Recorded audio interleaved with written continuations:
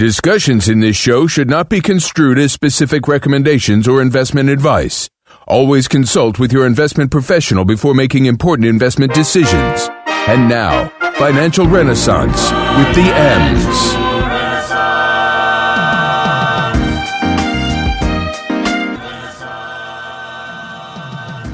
Good morning, financial knowledge seekers. Happy Sunday to you. Thank you for joining me on this wonderful morning. Can you believe we are almost through the month of January already? I feel like time, I don't know if it's when you get older, time just seems to, like sand, just kind of flows through your hands, like you can't quite hold it. But yes, this year is starting off with a bang, and I'm very excited. Wanted to on today's show, we're going to be doing something special. We do have an elder care manager, someone who is going to talk to us about the ways that we can help care for our older population, our older loved ones, because whether we want to or not, no matter, which generation you are, if you're a boomer, an Xer, a millennial, or a Zer, at some point in time, you are going to have to understand how long-term care works, how Medicaid works, how Medicare works. You also may end up dipping into your own pocket, your own savings, to help take care of our elder loved ones. So before that happens, and it's a big surprise, let's figure out what we need to do and the questions that we have to ask our elder loved ones. They may not want to talk about it, but they don't have a choice anymore. We didn't want to talk about the birds and the bees with them, but they forced that conversation on us. So we have to force this conversation on them to make sure we all know exactly where we stand. I also want to say thank you to the Trans Gentlemen of Excellence. I did a workshop for them this past Tuesday. I don't know if it was 40 or 50 people in the room, but oh my gosh, they had so much energy. They asked so many questions. We talked about debt reduction strategies, different ways to save, and how to, get your credit right. Because again, if your credit is straight, then borrowing money is not going to be a problem for you. Also, today we are going to be addressing what's happening in the world. Global warming, it seems, is taking front and center.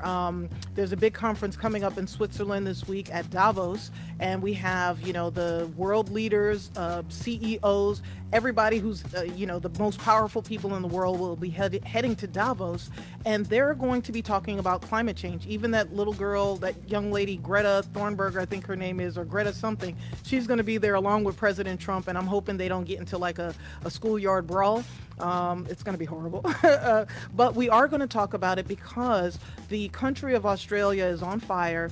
I believe the amount of burnage that they had is equivalent to, I think, the state of Louisiana. They have had over 1 million acres burned, and that is going to have a significant effect globally with insurance companies and things of that nature. So we need to start, this conversation has to start. It has to happen.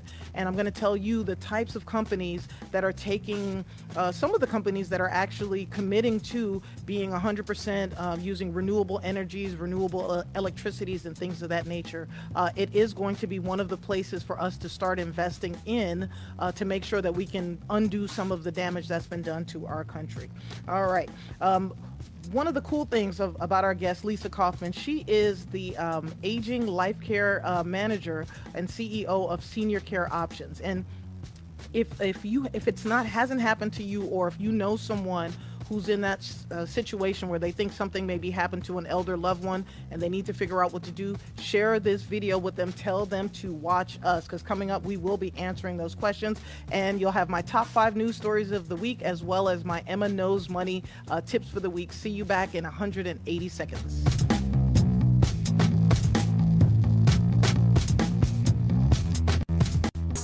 We are back with Financial Renaissance with the M's. We are ready for my top five financial news stories of the week. Okay, one industry has replaced over half of its CEOs with women in 2019. Can you guess? All right. It is the apparel industry. They have the highest rates of CEO replacements out of any other industry in the United States of America. That's right. They have replaced, put 58% of the women in the apparel industry. 58% of the CEOs are now female. So that is great. Also, companies in the government and nonprofit sector also had high numbers of female CEO replacements at 43%. Hospitals are at 35%, healthcare and products about 22%, and in the financial industry, believe it or not, 20%. Lagging behind in the replacing or even introducing female CEOs is the tech industry at about 7.6. And with a big goose egg, the industries that have zero female CEOs are the cannabis industry, chemical, engineering, legal, mining, and also telecom. So they get a big boo. But females are leading right now about 33% of the Fortune 500 companies. And unfortunately, women CEOs tend to get what they call the glass cliff. So that's when they'll bring in a woman to take care of a business after the business has failed. So women come in to clean up the mess. All right, next story is about manufacturing. Okay, what's keeping the manufacturing industry down? A skills gap. That's right, knowledge. So the manufacturing industry is looking at being great again. They want us as a country to be great again. And so what they're going to do is spend $26.2 billion. That is 9 zeros and a comma and a digit. They're going to spend $26.2 billion on training initiatives for new and current employees this year in 2020. There's a shortage of available workers. So again, for you, if you are, not making a lot of money, this is an opportunity now that you know that manufacturing industry is looking at training people. And then if you are looking for a way to get out of your city or your town, you may need to figure out where some of these manufacturing companies are. Again, what they want to do is upskill, which is a new terminology, the current workforce, and they want to make sure that there is a pipeline of talent to fill positions. So the skills gap has been the number one challenge for manufacturers for the past 2 years. And to be quite frank, it's actually 9 quarters to be exact. And this is according to the National Association of Manufacturers. So the question that you're going to have to ask yourself is, would you be willing to move or relocate to get into the manufacturing industry? And one of the things that they're looking at doing is offering flex time models, part-time, full-time training, benefits, 401k plans, employer matches, things of that nature. So they're saying that there's going to be a need of an additional 2.4 million jobs in the manufacturing sector by the year 2028. All right, so you have to get this right. All right, next up, there are 10 boom towns, cities in the United States of America. And so this is based on certain criteria of, attracting new residents. They have a thriving economy, and they also have ample housing. And on previous shows, you've heard me mention certain cities that will pay you, $10,000 to live there, start your own business, work remotely, things like that. So here are the metrics that they looked at are the change in household income over a 5-year period, population change, unemployment rates, number of jobs created, the GDP of the city, the business growth rate, and also housing. So based on the stats, the top 10 cities where incomes have risen by 25% or more are Concord, North Carolina, Milpitas, California, Enterprise, Nevada, Meridian, Ohio, College Station, Texas, Seattle, Washington, Charleston, South Carolina, Miami, Florida, Denton, Texas, and then Longmont, Colorado. So again, if you are looking to relocate for a job, these are some of the cities that you're going to want to tap into and see if there are some opportunities there for you. All right. For retirees, if you're looking at retiring, you haven't saved a lot, and you're trying to figure out how are you going to live in the United States of America, well, maybe the United States of America is no longer for you. So I've got 2 countries that have quality health care and low-cost living. So in America right now, affordable housing and living and quality health care is becoming unattainable for not just the average everyday person, but also our elder loved ones, our seniors. So their cost of health care is just skyrocketing. So the country of Italy ranks 9th on the healthcare index. And just to give you some perspective, the United States ranks 29th on good quality healthcare. So in Italy, they have a high ratio of doctors to residents. They have free or low cost point of delivery services and prescriptions. And they're saying that Northern Italy has better healthcare facilities per the article that I read than Southern Italy, but I'm sure that'll start some type of battle. But it is possible to get by on about $20,000 a year in Italy. And I said possible, not probable, but possible. So do your research. And then the second country is España. That is Spain. That is the Spanish-speaking country in Europe. And they are 19th on the list for healthcare. And based on what I've read, you can get by with about $2,000 per month. So that's $24,000 a year. So again, if you're trying to figure out what to do about retirement and the United States is looking too tight, you may want to consider going overseas. All right. And the last story, and I want a big congratulations for the company Visa. That's right. The big financial services company Visa, they have met their goal to use 100% renewable electricity by the year 2020. Can I get some hand claps? Yes. All right. They've done this in 131 offices throughout 76 countries and 4 global processing centers. They have a sustainable mix of renewable energy sources using both solar and wind, and I just wanted to commend them for that. They are now listed on the Dow Jones Sustainability North American Index. They've been there since 2017. So congratulations to them because they have reduced their greenhouse gas emissions by 90% since the year 2014. So again, give it up for Visa. We got to commend companies when they're doing things the right way for the globe. All right. When we come back on Financial Renaissance with the M's, I'm going to be talking to you about the rising costs of healthcare and why you need to pay attention to these costs, because if it's not going to affect you for another 20, 30, 40 years, it may end up impacting somebody that you love very much. So when we come back on Financial Renaissance with the M's,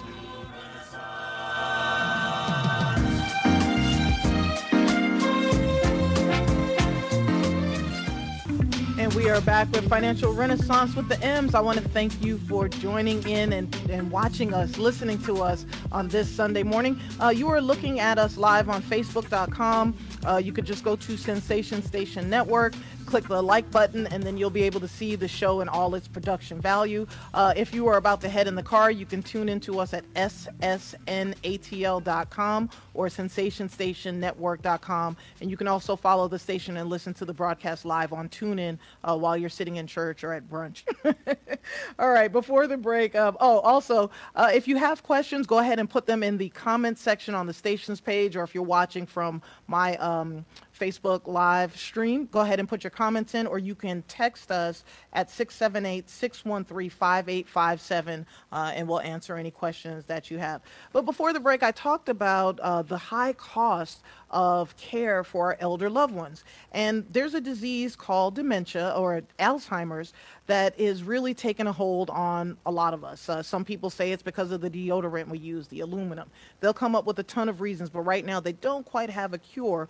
But Alzheimer's disease is the 6th leading cause of death here in the United States. And 82% of seniors think it's important to have their thinking or their memory checked. And this is important for us to know, because as we see our elder loved ones, if they start, forgetting to do certain things, repeating certain stories, forgetting certain things, we have to pay attention. It may not get better. 5.8 million people are living with Alzheimer's. And by the year 2050, that is going to be 14 million people. 14 million Americans are going to have Alzheimer's by the year 2050. Now, more than 16 million Americans, and this is why I'm bringing this up on today's show, more than 16 million Americans provide unpaid care for people living with Alzheimer's or dementia. Okay, that's a lot of money. And these caregivers provide an estimated about $234 billion of value. So that is money that's not being realized, that's just, going up in smoke, because most people are not getting paid for it. And that's why I'm bringing this up, because again, if we have elder loved ones that don't like to talk about their finances and they don't want us all up in their business, well, it is our business, because if you're saving for retirement, if you're trying to get your kids through school, things of that nature, what happens with your parents or elder loved ones matter. So there is a generation called the sandwich generation. That's my generation. Those are people who are between the ages right now of 40 to 59, and that's about half of the country, a little bit less than that. And they provide, as I mentioned, a bunch of unpaid care. 66% of the caretakers happen to be women. And let's see, 1 in 4 number of caretakers who have to take leave from work to take care of their families is about 25% of the people out there. So the average amount of time spent on caregiving is about 25 hours a week. That's a part-time job. So imagine leaving home, you go to work, you come home, you take care of your family, and then you go to take care of your parents or your aunties or somebody else that's older. That is a lot. That's a big strain. And so today I want everyone to just kind of think, no matter which generation you're in, I want you to think about the cost of care. The average nursing home care is about $70,000 this year, depending on what city and state that you live in. But in 10 years from now, that average cost is projected to be $190,000. So to provide care for some of our elder loved ones, if we can't do it, it's going to be almost $200,000 a year. So they may not have that. That's maybe all they have saved up for retirement, plus their pension and Social Security. So where is that money going to come from? So that's why we have to have these conversations with our elder loved ones about what is our strategy, what is our plan, so we're able to do it now instead of waiting until we're in crisis mode when we can't do anything, called a family care benefit. So if you have to take time off from work to provide care for your family members, this disability policy will kick in if your income reduces by about 20%. So if you have an income reduction of 20% because you're providing care for your family, this disability policy will kick in and pay you to try to make up for that shortage. So that's something that you should think about. The other thing that we have to talk about is actual long-term care insurance, okay? It is important that we look at getting this insurance if we can afford it. If your parents or your elder family members can't afford it, then maybe you and a couple of cousins, you and your brothers and sisters, everybody chips in, say $50 a month, $100 a month to pay for this policy. So a lot of Americans don't have it, but a lot of us are going to need it. It looks like 70% of the people who are turning age 65 can expect to use some form of long-term care during their lifetime. And I'm talking, these are people that, we already know them. They have diabetes, high blood pressure, and other chronic conditions. These are people who may even live alone. So they're going to need to have a nurse coming in, on a daily basis, and that costs a lot of money. Full-time care is about $250 a day to have someone come into the house. So when we come back on Financial Renaissance with the M's, I have the answer to all of these questions. How do we put all this stuff together? Who do we turn to? So Lisa Kaufman will be here to answer your questions when we come back on FinRen.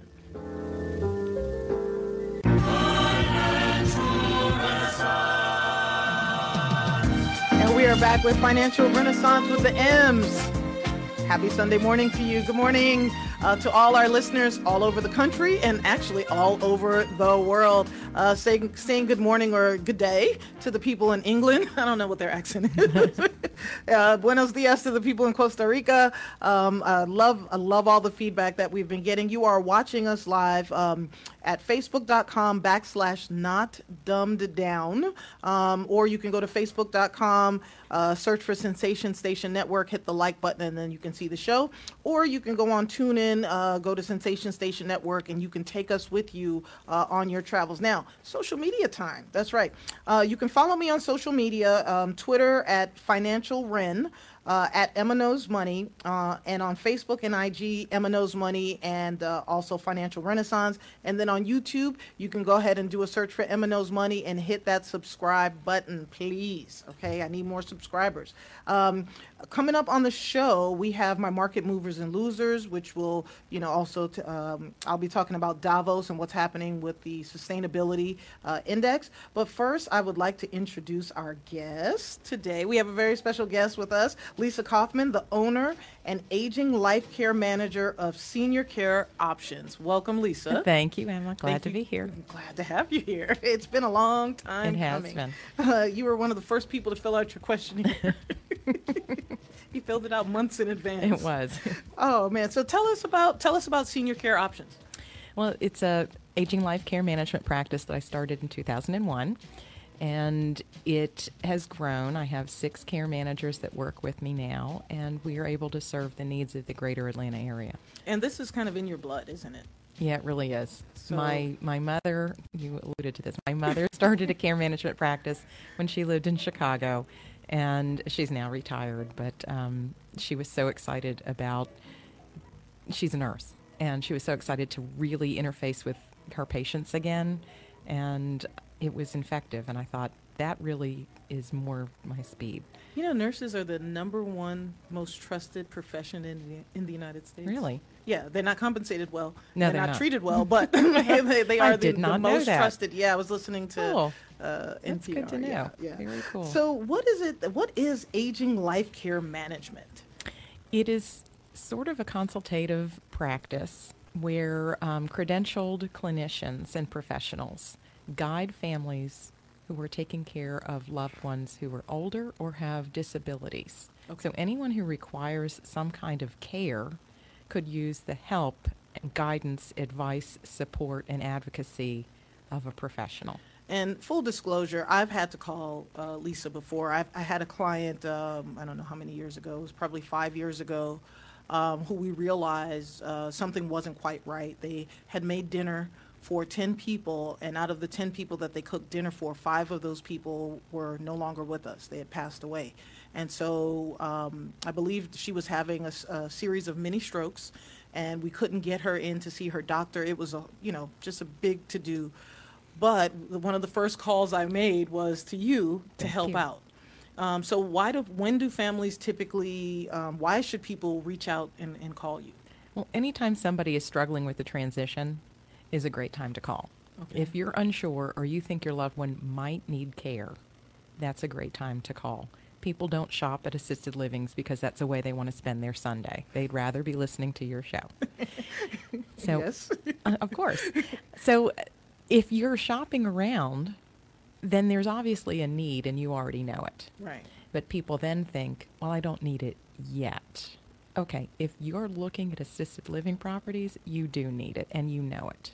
Yeah. Somewhere, way yeah. deep You know down that's where inside. you may end up, and it's best to That's start right. paying attention Absolutely. now. Now, I know that people typically feel that their family members will get better, or, I think people should call you before there's a crisis. Oh, absolutely. I think that once a I would person love that. hits a certain age, and that's what I want to do on the show today, is really get people to be more proactive in planning for the care of our aging loved ones.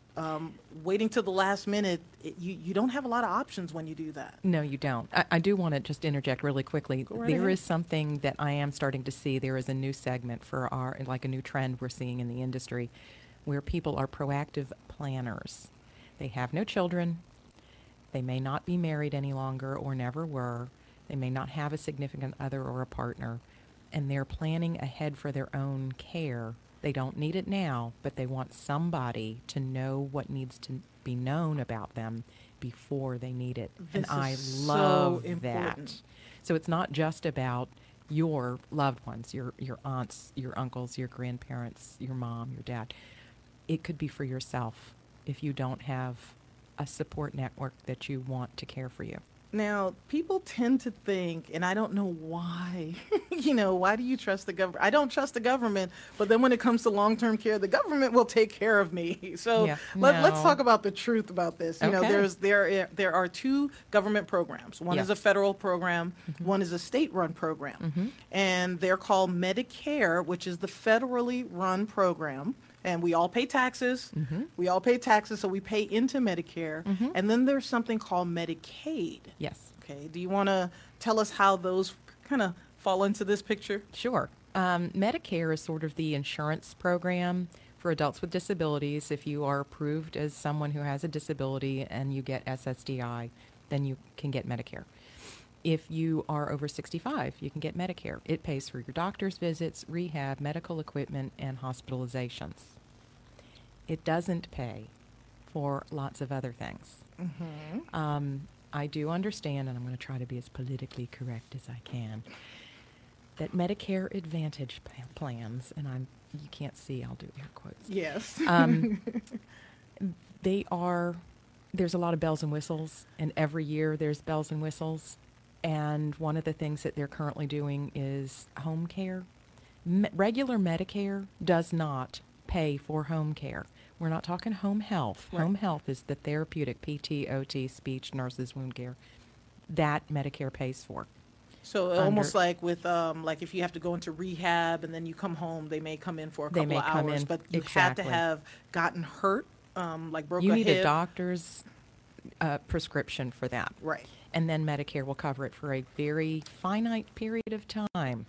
Very short period. Very short. And Very short period. here's the other little trick that you need to know is it varies according to where we are in the financial fiscal budget for the country. So the government is prescribing how much therapy you get, and it varies according to where we are in the budget. Well, hey, our deficit just topped $1 trillion for the first time last year, for the first time in 7 years. So we don't have a budget for it. No.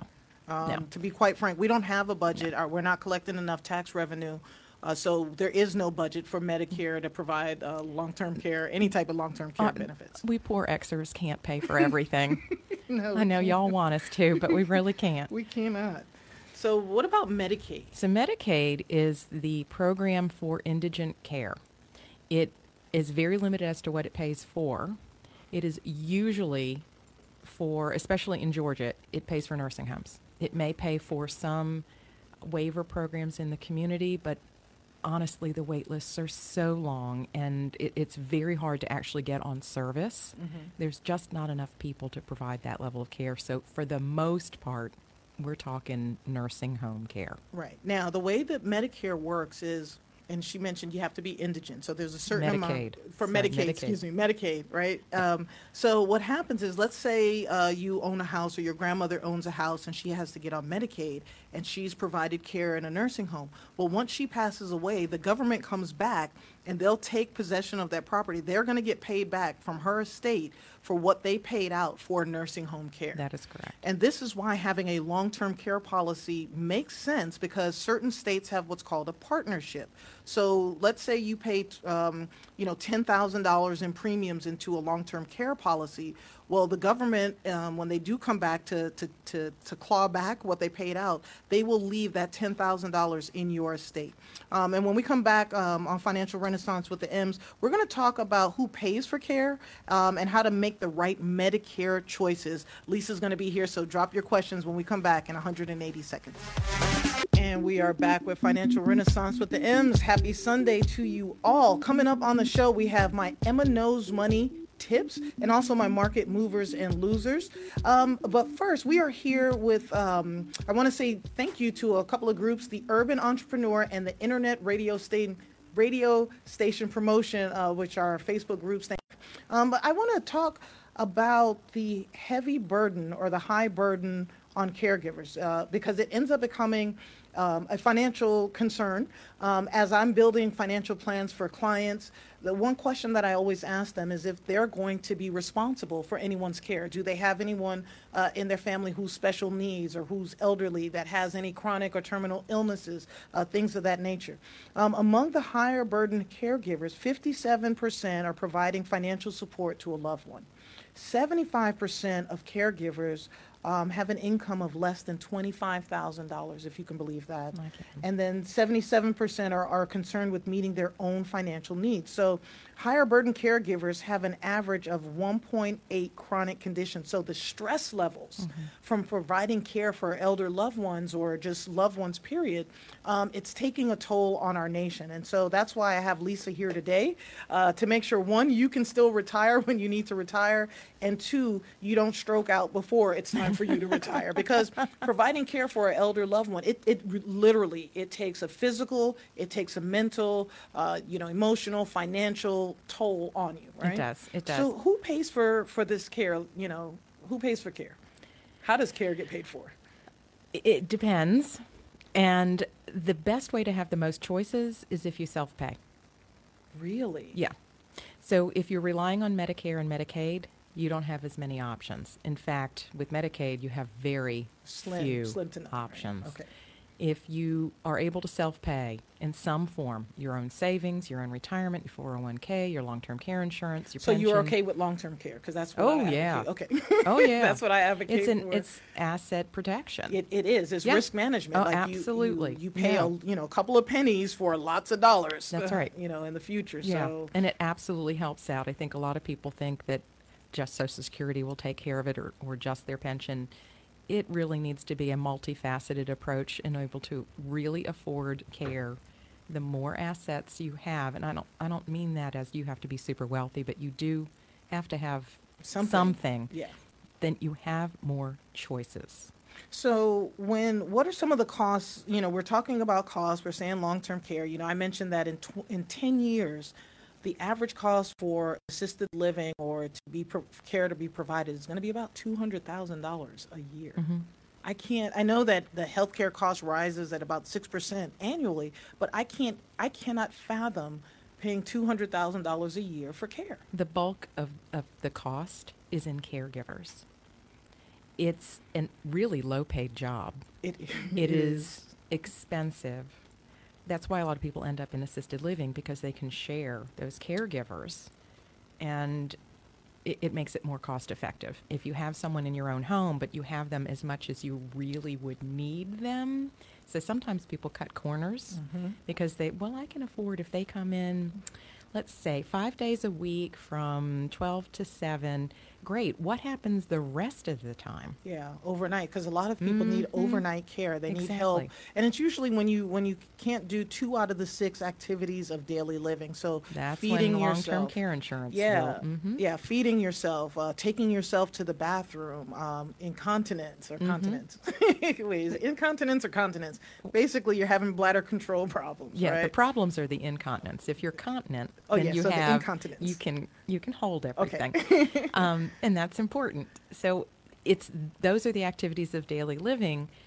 That's where the most care is that personal hands-on care. And sometimes it starts off with just supervision.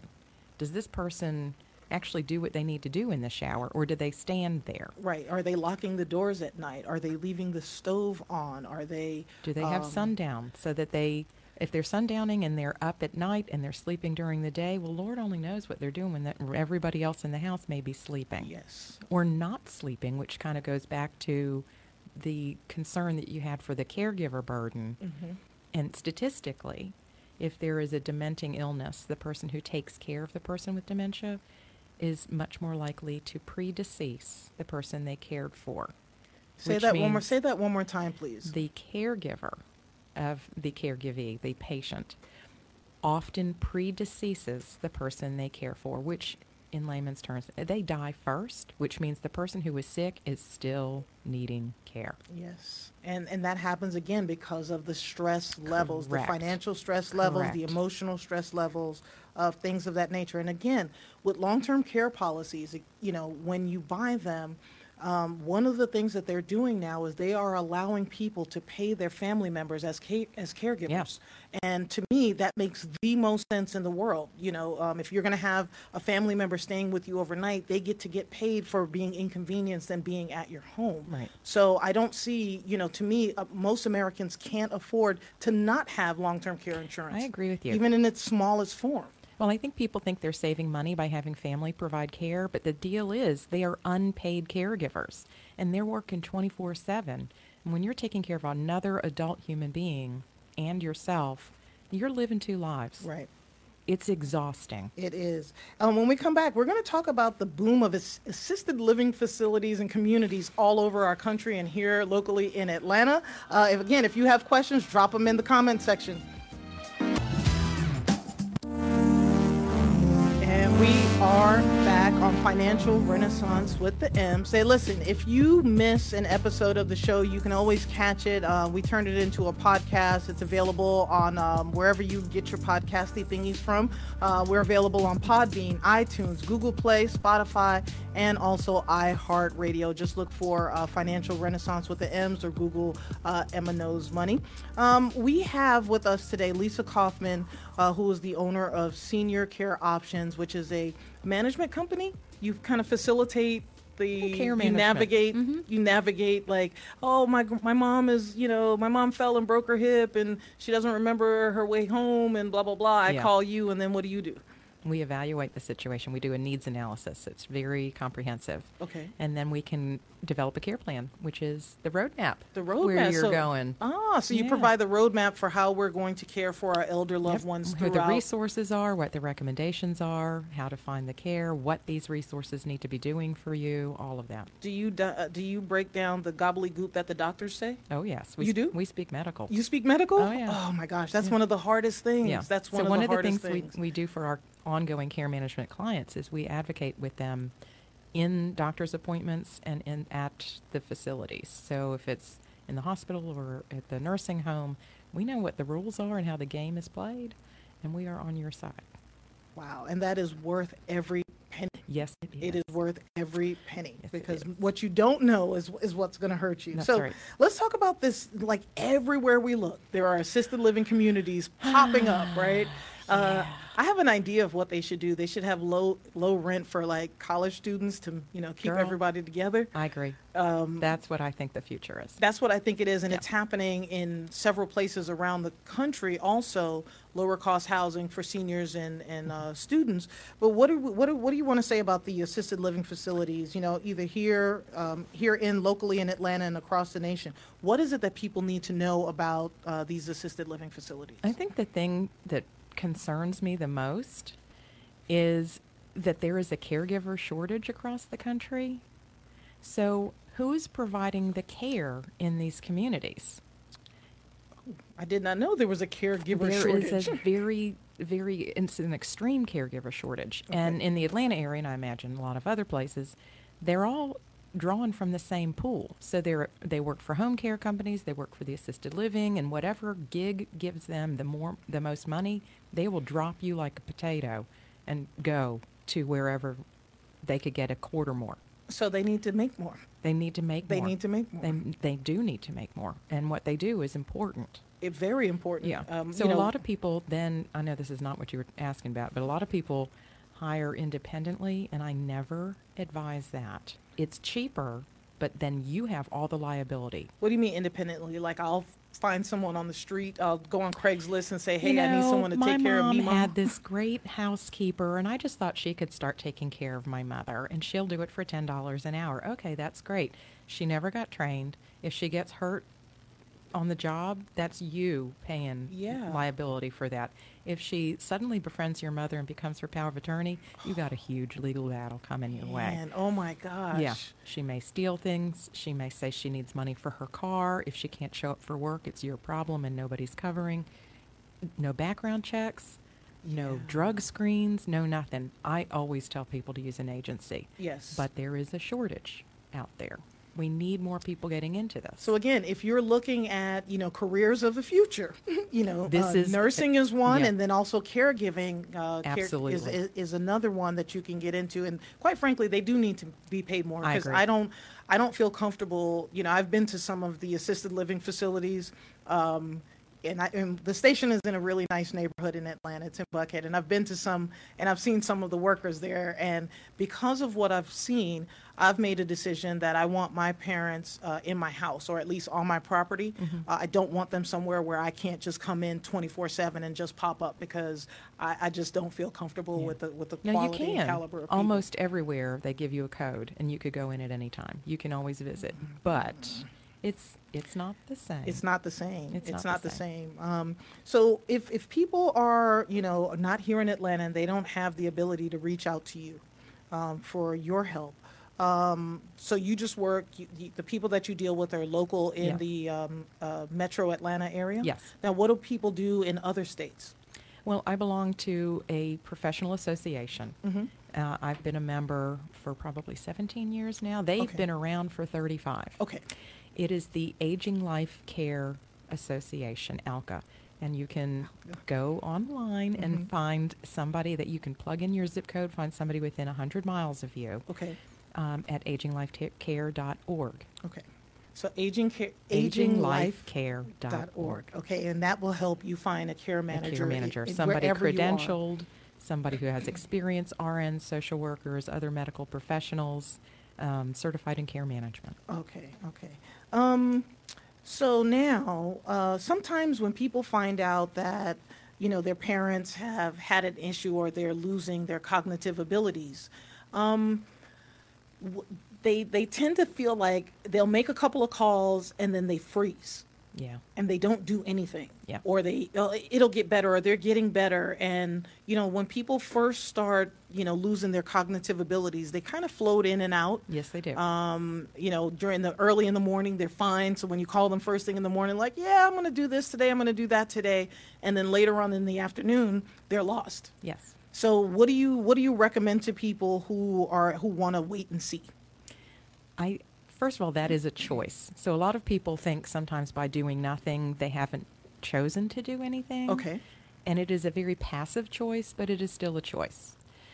Doing nothing doesn't solve anything. And I do find that there is both analysis paralysis, where you research so many options you can't make a decision. That is a problem in and of itself. And then it's the folks who are waiting for a sign, or they think their mom's going to be okay. There's a lot of denial. Mm-hmm. Absolutely ties into why people don't make choices. Okay. For the seniors themselves who cannot, that's one problem, but some can make some decisions, or they can be a party to their decisions, Right. but choose not to because they don't think the inevitable is coming. Mm-hmm. And that's a problem. Well, when we come back, we're going to kind of jump into the things that we need to do so that before you're in a crisis mode. So come back in, I think, about 300 seconds.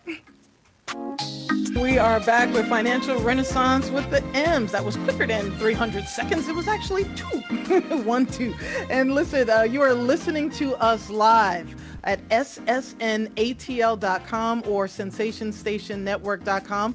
If you want to watch the show and you're watching us on Facebook, go ahead and do a search for Sensation Station Network.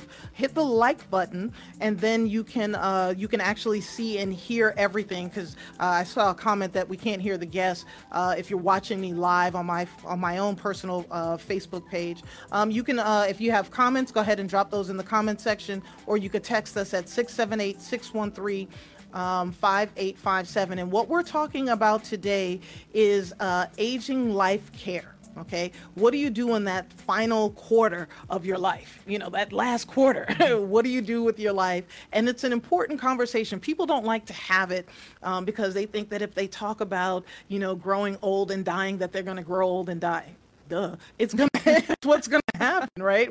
Nobody wants to be here, but I think we're starting to look at death a little bit differently in this country. We've always looked at it very negatively and so final, and just the way that I look at it now is just a little bit different. So we do need to have these conversations, and the importance of having these conversations is so that when something happens, you don't know what's going on in your family member's life, period. Yeah. You don't know, if they're in college and they're studying, if they've got finals, there needs to be a plan so that people are not caught, I call it flat-footed, caught off guard and not know what to do. So it is extremely important that you do have some type of final or elder care plan that your whole family knows about. One of the things on my website, EmmaKnowsMoney.com, we have a 10-step contingency plan. You can make a contribution and pick it up, or you can find one free out there in the sphere, on the Google. Somebody would have one. But what I did was I put together a workbook that would say, like, when does your trash go out?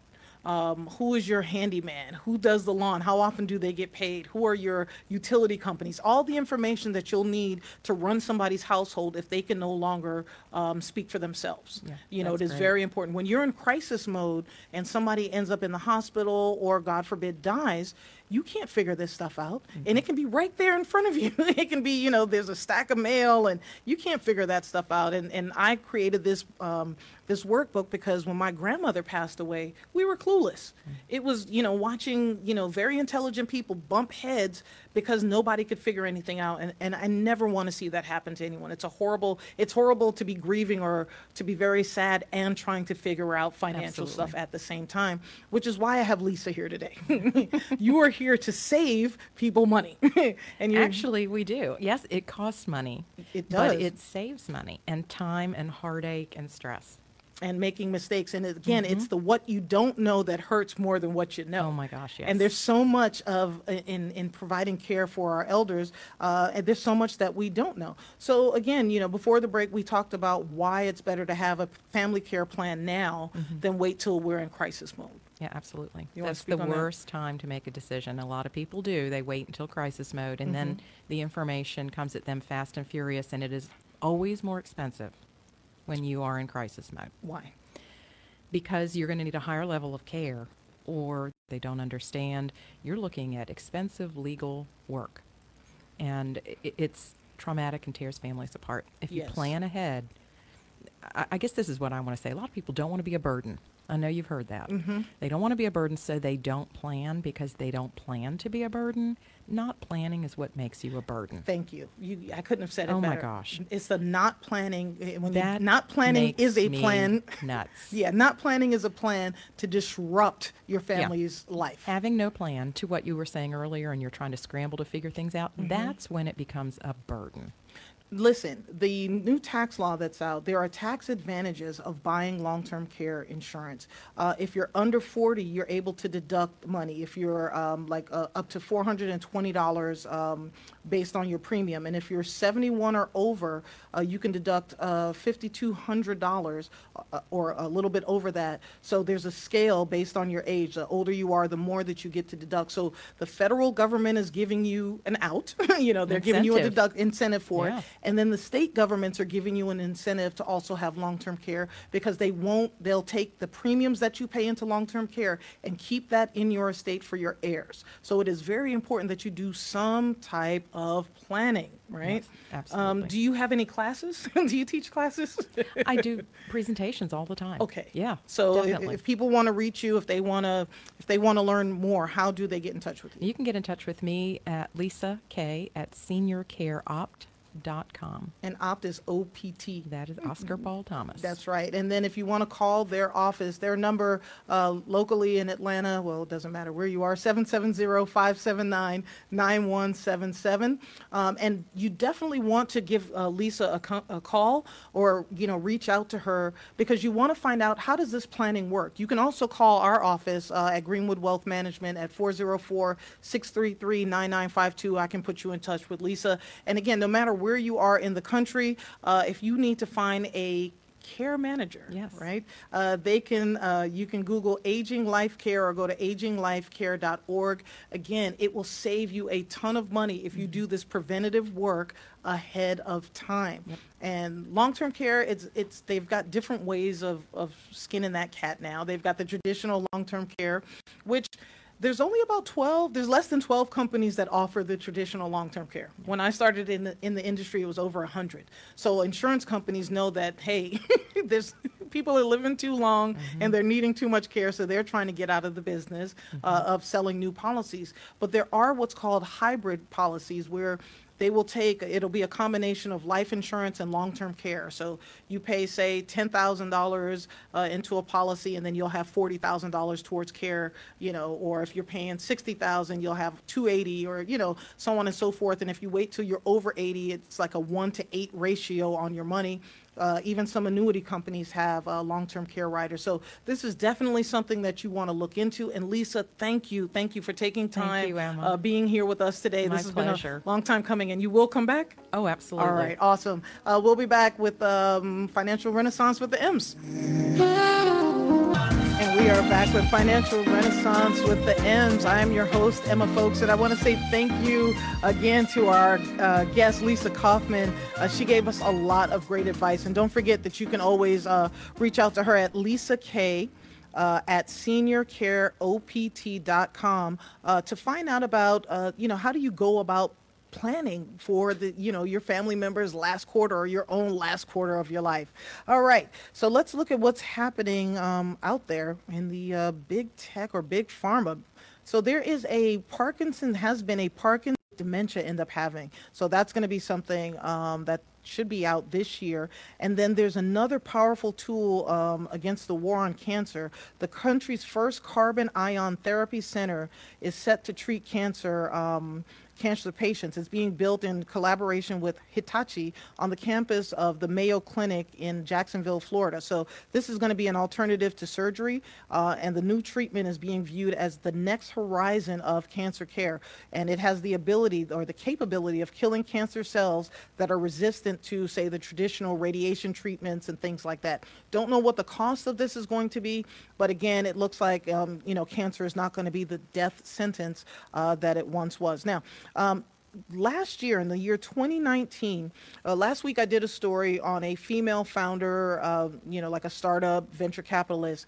Well, it looks like $800 million went to femtech startups, and femtech means female technology startup companies. So if you are thinking about starting up a company, if you've got your own idea, you're an innovator, you're one of those visionary type people, venture capitalists are now looking for women because they know that we're just the bomb. Now, the best job in America, they're saying, is paying not $800,000. I wish. The best job in America is paying $150,000, and the best job in America looks like it's called a front-end engineer. Front-end engineers had an overall job satisfaction score of 3.9 on Glassdoor, making theirs the #1 profession, all right, in terms of job satisfaction, salary, job opening. So it looks like front-end engineers develop the code that enhances a customer or a user's experience, and they essentially create and install and test the user interface elements of a website, all right? That is the #1 job. So when we come back on Financial Renaissance with the M's, we'll have my market movers and losers. And we are back with Financial Renaissance with the M's. Happy Sunday, everyone. Hey, listen, let's talk about my market movers and losers. All right. So looking at our sneakerhead stocks, Nike was up and Foot Locker was up. Adidas, Puma, Under Armour, and Skechers finished the week down. Most of the luxury brands finished up. Ralph Lauren, Tapestry, Tiffany. And then looking at our cannabis companies, it's still really splotchy. We've got some up, we've got some down, but there's some big changes that are going to be happening here in the United States when it comes to that cannabis market. And then in the gaming industry, Microsoft, EA Sports, Activision, they all finished the week up. And then on the markets, the Dow, the S&P 500, and the NASDAQ all finished up because of the trade war. Looks like there was a deal signed. However, this first phase of the deal has no impact on us Americans. It's actually going to help the Chinese out a little bit more. And then now the Deloitte, Deloitte and Touche, is it Deloitte and Touche or just Deloitte? Just Deloitte now. I'm showing my age. Deloitte actually did a survey of chief financial officers in the United States, and nearly all of the corporate CFOs say that the economy is going to slow and that the stock market is now overvalued. Let me repeat that. The CFOs in corporate America are saying that the economy is about to slow down and that the stock market is overvalued. They think the stock market averages are overvalued according to 77% of the respondents, and the expectations are especially dismal for Europe and China. As I mentioned earlier, the United States budget deficit topped $1 trillion in 2019 for the first time in 7 years. That means that the United States is not collecting enough money to keep up with all the wars and all the tax breaks that have been given. So anytime the country is not generating enough money, they will take it from somewhere, and it's usually the bottom 99%. Weeks ago, last year, a couple months ago, I told you that the Treasury Department was looking at issuing 50 and 30-year bonds at really low rates, but the market said, get out of here with that nonsense. So instead, what they're going to issue in the first half of this year is going to be a new 20-year bond.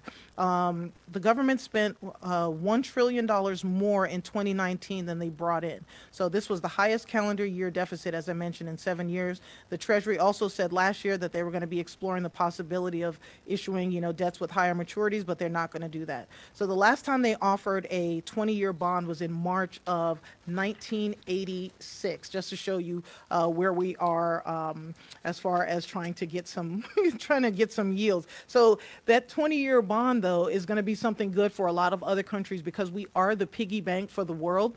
So, the interest rate may be 2% or something still ridiculously low compared to inflation. But for the rest of the world that has negative interest rates, these 20-year bonds are going to be extremely attractive, and that will also help prop us up. We'll refinance some of our debt, and maybe we can get some infrastructure replacements and fixed. I'm tired of driving around potholes. All right. Okay.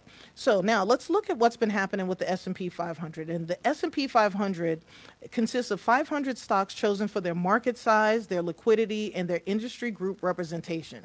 And its market value is weighted based proportion to their size. Okay, so since 1926, 84% of the rolling 3-year periods for the S&P 500 have produced a positive return. And remember, I've been saying when the market goes down or we're in a recession, it's not a bad time unless you're not prepared for it. That is when a lot of things are going to be on sale, including the stock market. And typically when the market goes down, it's back up within a 3-year period.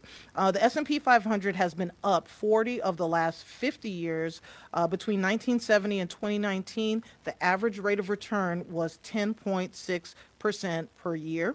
The stock index has produced an average annual gain of 18% during the 40 up years, while losing an average of 14% during the 10 down years. All right. Also, on the United States indexes or stock exchanges, there are 172 Chinese companies listed on the major U.S. stock exchanges. That's just something to think about. It's thought-provoking, and it may also be an opportunity. Now, each and every day, the United States Treasury bond market, it was open last year for 250 days.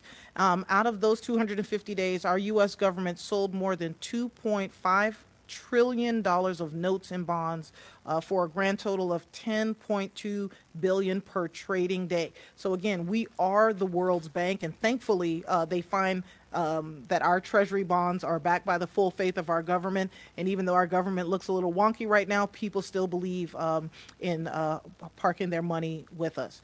Also, we're having another issue in the United States. This has to do with the population. The Census Bureau projected that there would be 330 million people by January 1st of this year. 50 years ago, our nation's census, the decennial, which is the one that occurs every 10 years, measured the population at 203 million. And 100 years ago, in 1920, our population was only 106 million. Now, the natural births in the United States has declined to just 957,000, which is not a lot of not a lot of births. When we're comparing it to the deaths. So here's the deal. We need more people in the United States to keep, to keep our Social Security going, to keep our economy going and things like that. And we do have immigrants, and we've got this issue with immigrants. But there are a lot of jobs that people here in the United States don't want to do. So if those immigrants want to do those jobs, if they want to join our military to get citizenship, I'm all for it because, again, this is a country that was built on immigration. When we come back on Financial Renaissance with the M's, got a story or two about Davos to tell you.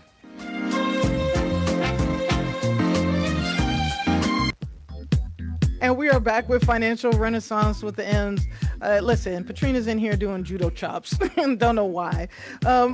Today or this week, what's coming up is they call it the World Economic Forum, WEF, in Davos, Switzerland. And as I mentioned, this is where all the world leaders, CEOs, a lot of corporate people globally show up at this event. And that young lady, Greta, who gave that speech about climate change at the UN, she's also going to be there.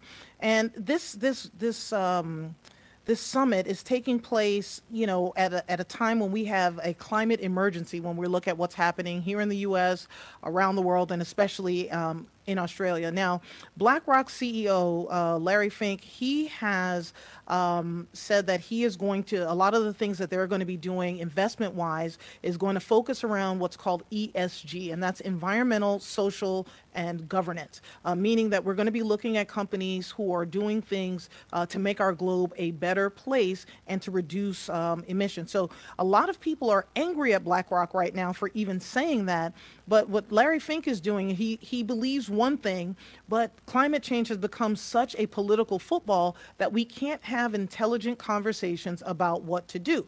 So there's an index now. It's the DJSI, and it is the Dow Jones Sustainability North American Index.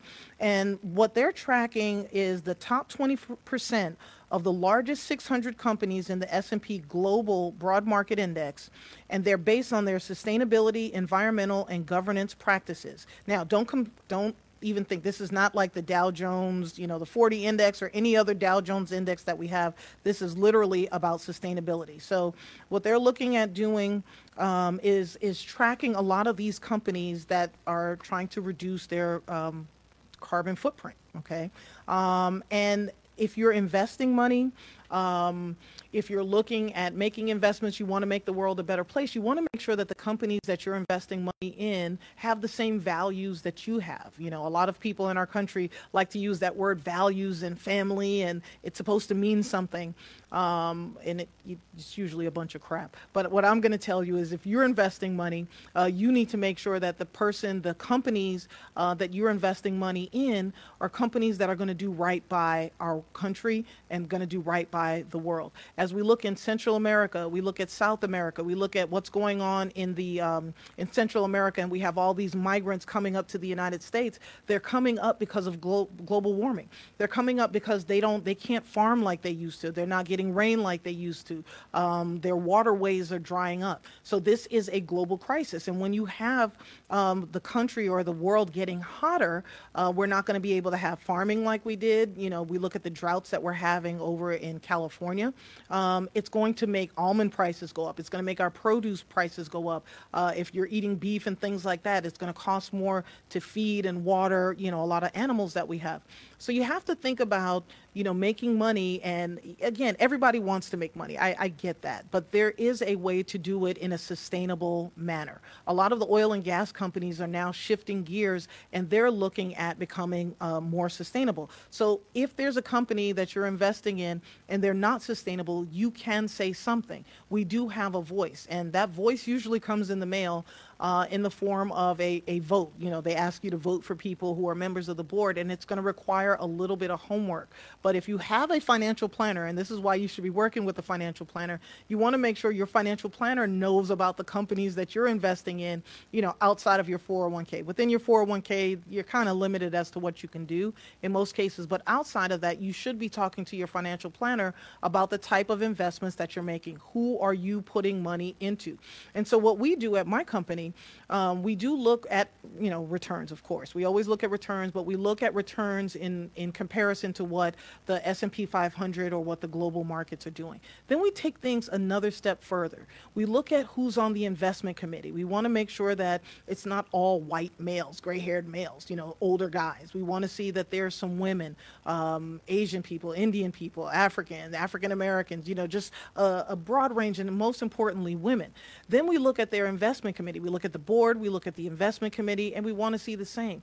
On the investment committee, we want to make sure that everyone that is working there or that is on the investment committee did not go to an Ivy League school. And the reason for that is that business schools, and no knock to anyone, but a lot of business schools have been churning out students who lack a little bit of moral and ethical values. They do stuff for making money, but they're not concerned about the consequences of their actions. And that's not what we want going forward. So when we're looking at our investment committee, we want to make sure that there's some Ivy League schools, some state schools, some people that have a former military background. And then we take it a step further and we do a little bit of cyber stalking. We go on their social media and we look to make sure that they're not saying or doing things that would offend or upset any of my clients. Okay, so we go from the top to bottom. It's not just about the returns. It's also about, caring or doing stuff. Are they doing community service? What are they doing out in the community? Things of that nature. So again, the sustainability index is something you're going to want to check out. Pepsi is on there. Coca-Cola, I believe, is now on there. There's a ton of companies on there, and of course, they get a little bit of heat for even bringing up climate change, but we have to. I can't implore it enough. We have to talk about climate change, and climate change is going to be one of the number one topics at Davos this week, because companies are going to have to figure out how to do two things. One, they're going to have to reduce their carbon footprint, and two, they're also going to have to do it and remain profitable. So there's going to be a lot of changes. And BlackRock and Al Gore said late last year that ESG, environmental, social, and governance investing, is going to be the highest, or if you're looking for stocks or things to invest in that are going to take off, this area is set to jump off because of climate change. Because we have to do stuff, a lot of companies are going to be looking at ways to clean up the environment, and those companies are going to be the growth companies of the near future for us. So if you have any questions, like I said, you can always call our office, 404-633-9952. You can ask for me, and that is at Greenwood Wealth Management. All right, some other numbers that we have. There is an economist. Well, actually, he's a CFA. His name is Bob Dahl. He's with Nuveen. And one of the things he's been saying about our economy is that currently, even though we've been having all of these highs, we've had the longest expansion in our country's history, investors may be looking past certain risks, such as disappointing corporate earnings and lingering issues in the manufacturing and the trade sectors. And remember, I just talked about manufacturing and told you that the manufacturing sector, it has a skill set problem. There are a lot of people who don't have the skills, so they're looking at investing about $26 billion to bring people up. Now, the employment numbers, they move just enough, just good enough just to get by. The December employment numbers were good enough for investors, so that's why the stock market looks good. But the employment numbers, in my opinion, weren't that good. The current expansion, again, will continue to move. Long-term job growth is slowing, but that doesn't mean that it's going to be the end of the current expansion. And then watching for inflation risk. Now, inflation, there's a couple of sectors that are going to be inflation fighters for us, and that's going to be technology and also global competition because of these trade wars that we're in. So that's going to keep inflation down. Then now with the tensions between the United States and Iran, I guess we've reached a parlay. They're not going to do anything. Hopefully, we're not going to do anything, and that will keep the markets from being very jumpy. When it comes to the United States and China's trade war, it looks like the U.S.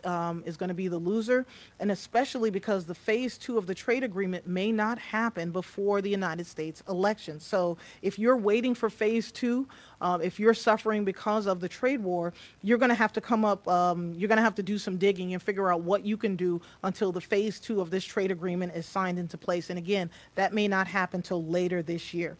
And then this decade-long economic expansion has been slow and could continue, but in my opinion, we're on thin ice.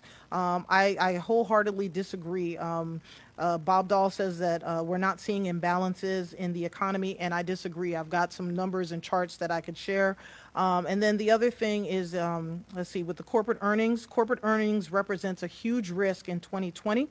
Stock prices have been rising for the last several months, even as corporate earnings expectations have been falling, but expectations for 2020 may still be too high. So when the market does go down, what happens to spending and hiring? If the market goes down or things get real volatile, that's a time when people may stop offering jobs, and also layoffs may come about. So when we come back on Financial Renaissance, we will have my Emma Knows Money debt reduction tips when we come back.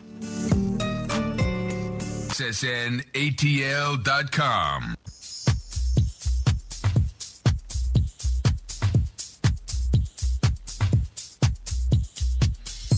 And we are back. We are back with Financial Renaissance with the M's. Are we back? We are back. All right, I see the head nod.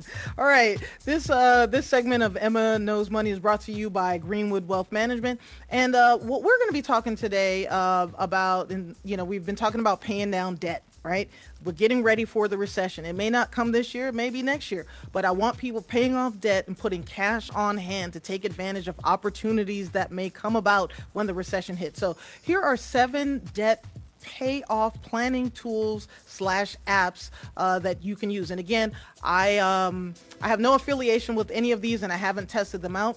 But the first thing is to get a free credit report and score before you even attempt to start paying down your debt or come up with your debt payoff plan. You want to have a ground zero, a base level, right? So the first step is to go to all 3 major credit bureaus, Equifax, Experian, and TransUnion, and get your free credit report. You can get one free each year, and you can also get that through annualcreditreport.com. You go on there and then look at and make sure that everything is right. If there's something that's wrong, write it down, because you'll be able to. We're going to be putting tools on the Emma Knows Money website so that you'll know how to dispute any type of things that you see on there that's not right. All right, Vertex 42, VERTEX 42. If you're one of those that loves using spreadsheets like myself for paying down debt, they offer free business budgeting and financial templates, and the website's debt snowball calculator is good for people who like to pay down the lowest balances and things like that. So it'll show you, if you put $10 here, $10 there, it'll kind of show you the different things that you can do. So that's one of the easy ones. Another one is undebt.it. So UND as in David, EB as in boy, T.it. If you can't stand tracking your finances on spreadsheets, this is a tool that's going to be good for you. Basically, Undebted offers a robust set of tools, including the ability to choose from 6 different payoff plans, as well as an option to create a customized plan. Now, the basic service is free, but the website charges about $12 a year for premium services. It'll have like bill management, account reports, and things like that, and then you can sync it with other budgeting softwares. And again, but you can do it for free, so you don't have to pay money to start getting rid of your debt. Another one is unbury.me. So UNB as in boy, URY.me. And when it comes to simplicity, this is one of the easiest ones. This website has a streamlined interface without the bells and whistles, and anyone can create a payment plan. There's no need to create a login or account or any of that stuff. But it's not one of the most powerful tools out there, but it is one of the easiest. And again, you don't have to create an account, but it only gives you 2 approaches to paying debt off. Now, another one that you may love is called Tally. T as in Tom, ALLY. And that's if you want to put your debt repayment plan on autopilot. Basically, the users will register your cards with Tally, and then the app makes automatic payments based on what it deems to be the most beneficial repayment schedule. I don't know about that one. You'll want to look into it and make sure you have enough to cover it. But they also can extend you a line of credit, which we don't want to do. We're trying to pay off debt. We're not trying to add more on. Okay, so Tally, it can be used to make your debt repayment plans easy, but it's not for everyone, again, because they want to do stuff on auto pay, and you'll need a credit score of at least 660 if you want to get their line of credit. Now, Loan Buddy is another one. Again, we're talking about paying debt down. Now, Loan Buddy is marketed to financial professionals like me, and it's a convenient way to analyze student loan debt. I'm not going for it because they want you to pay about $60 a month. But again, there are other tools that you can go after out there to help you figure out how to pay down your student loans. And then Pay for Ed. This is another tool specifically for student loans, and it offers solutions for people who are planning to go to college, so that you'll know how much you're going to have to spend on your debt when you come out of college. And I think this will scare kids immensely because they don't understand, they don't know what they don't know. Now, a 1-year subscription for Pay for Ed costs about $60. And the company also has an app that'll allow users to compare up to 10 colleges, review financial aid information and stuff like that for about $6 a year. I think that's important because you want to know, which school can you send your kid to and, make the absolute most money for it. So those are my 7 tips for paying down your debt. You can use these planning tools and apps. When we come back on Emma Knows Money, I'll have a surprise for you. And we are back with Financial Renaissance with the M's. All right. I was told to give some numbers over again. All right. 37% of those receiving long-term care are underneath the age of 65. The average cost per year for nursing home care is $70,000 a year. By the year 2030, that's expected to be $190,000. 11 million United States adults need long-term care insurance every single year, all right? And then the number of unpaid caregivers is 43.5 million, and these are U.S. adults ages 50 and over. So the cost, I brought up Alzheimer's. Right now, there's 5.8 million people living with it. By 2050, that'll be 14 million. And there are 16 million Americans right now who provide unpaid care for people with Alzheimer's or dementia. And that is a loss of $234 billion in our economy. So again, I want to thank our guest, Lisa Kaufman, the owner of Senior Care Options, and you can find her at LisaK@seniorcareopt.com. I also want to thank my producer, Sean Prime, who gets up every Sunday morning early with me, sometimes with a smile on his face. I really appreciate him. Now, coming up is going to be our Smooth Sensational Sunday, and then the live exchange with Dr. Pamela at 6 p.m. tonight. And don't forget, tomorrow, Monday, Wednesday, and Friday, you can listen to Cheryl Underwood right here on Sensation Station Network from noon to 2 o'clock. But here's my thoughts to build upon this week.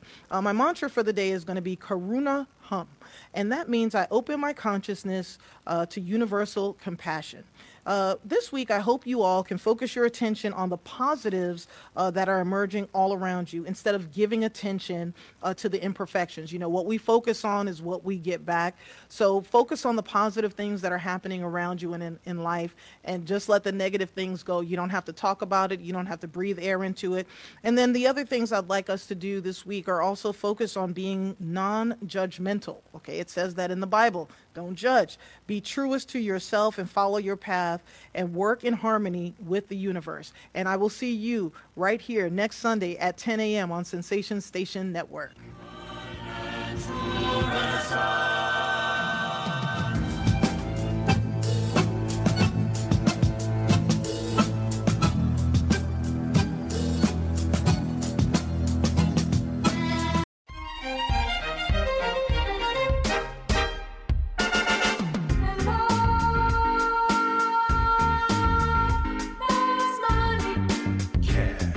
Scratch.